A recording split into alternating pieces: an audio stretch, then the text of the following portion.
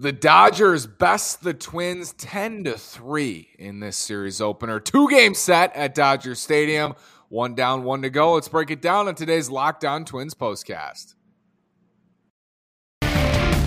You are Locked On Twins postcast, part of Locked On Sports Minnesota, your team every day.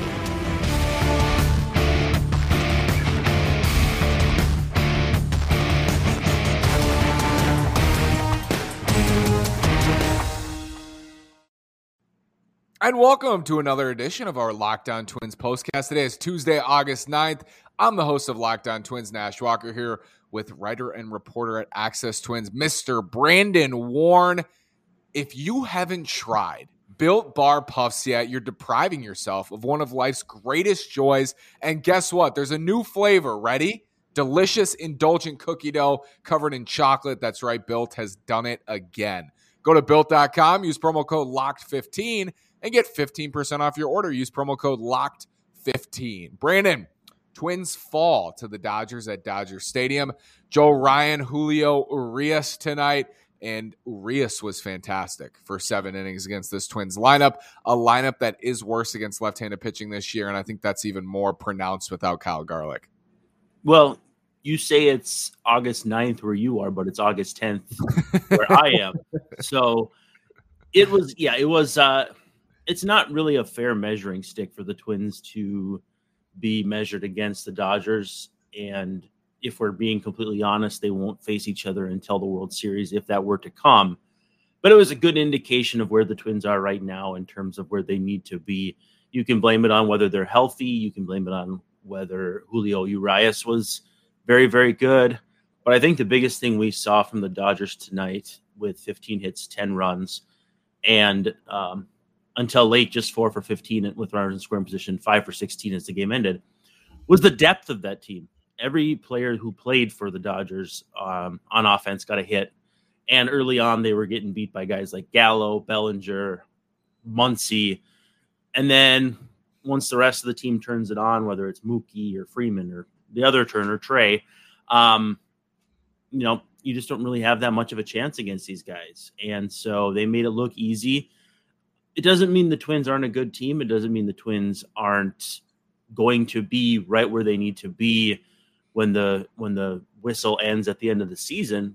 But it was a pretty good reality check for a Twins team that is now tied for first place with the Cleveland Guardians. So the White Sox, things were looking really good today. The White Sox lose the first half of their doubleheader. You're thinking, okay, maybe the Twins will actually get some help from the Royals and Tigers today. And then the 3 outcomes you were not looking for happened in the nightcaps. The White Sox won the second half of their doubleheader. Cleveland won, and the Twins lost. So now Chicago, a game and a half back, and Cleveland tied up with the Twins in first place. This is the first time the Twins would be out of a playoff spot at the end of a day since Buxton hit that homer off Liam Hendriks in April, which is pretty wild, Brandon. That's over 100 days the Twins have been at least in a playoff spot in the American League.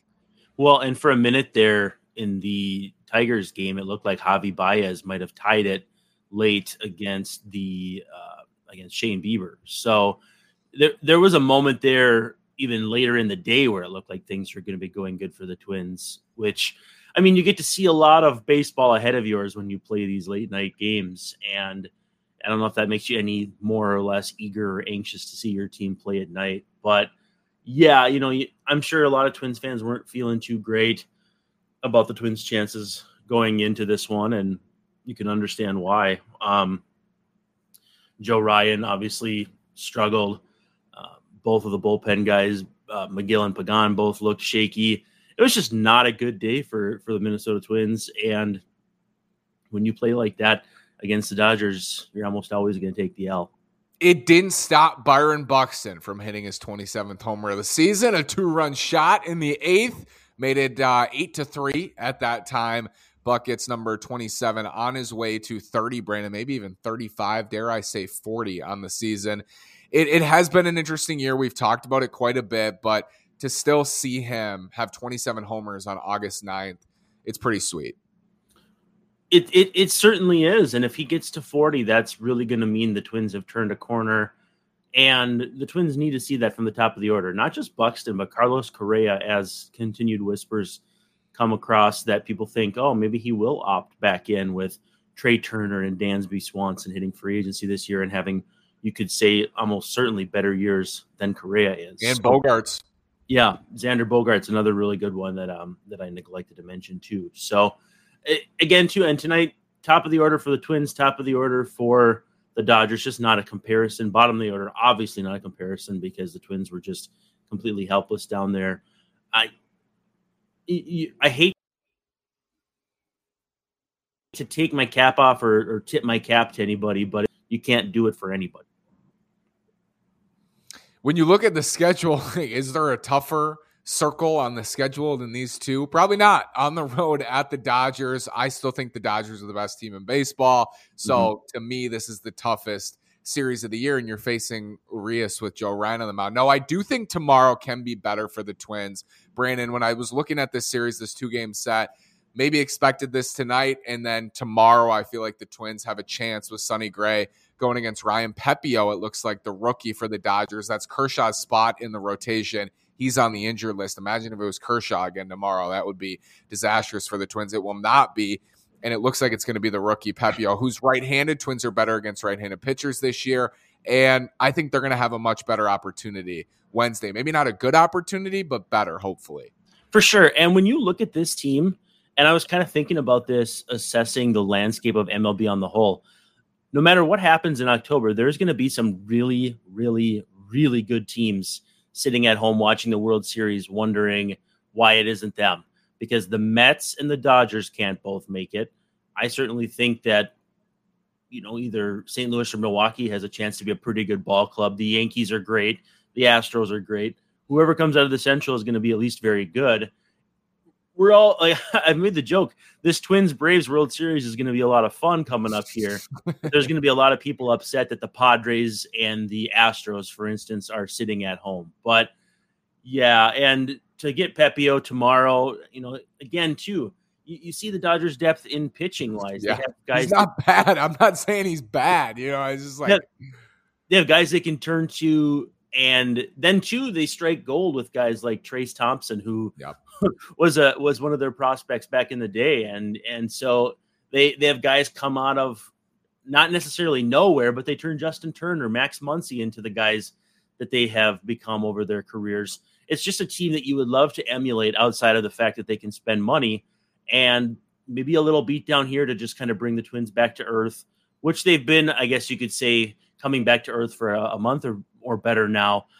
Maybe it's not necessarily a bad thing, though, and let's see if they can get after Pepiot tomorrow. I look and I see their 9 toughest games remaining: 2 at the Dodgers, 3 at Houston, 4 at New York against the Yankees. And I'm hoping there's some way they can go 4-5 in those 9 games. But what we saw on the AL East trip, Brandon, they went 5-4. I think this team can hang with good teams. I think they have the star power to do it. You mentioned the depth with the Dodgers. It's just tough to match. But we've seen the Twins hang with some good teams all year long, even when they are banged up. So I'm hopeful that they'll do that again Wednesday. Well, and the Pirates beat the Dodgers sometimes. Yeah. The Tigers beat the Guardians sometimes. Certainly not often enough. But it's a funny game. And to me, and I always kind of come back to this, the good teams and the bad teams, as much as we think they're separated, like, for instance, the Dodgers have a huge lead on everyone. Big league players that are good or decent versus very, very good, that gap it might seem wide, but because they're so good of players, best in the world at what they do, the gap is so narrow that on any given day, if the Dodgers play the Pirates 10 times, they might win 7 and the Pirates win 3. Well, you wouldn't expect that looking at both teams. So, I'm curious to see how the Twins fare down the stretch against those teams, but I think 4-5 would have to be considered a massive win. Brandon, thanks for staying up. Thanks, everybody, for watching. Thank you for your comments always. Locked On Sports Minnesota. Join us. We'll be here for the rest of the year. Can't wait. Brandon, thank you, sir. Get some rest.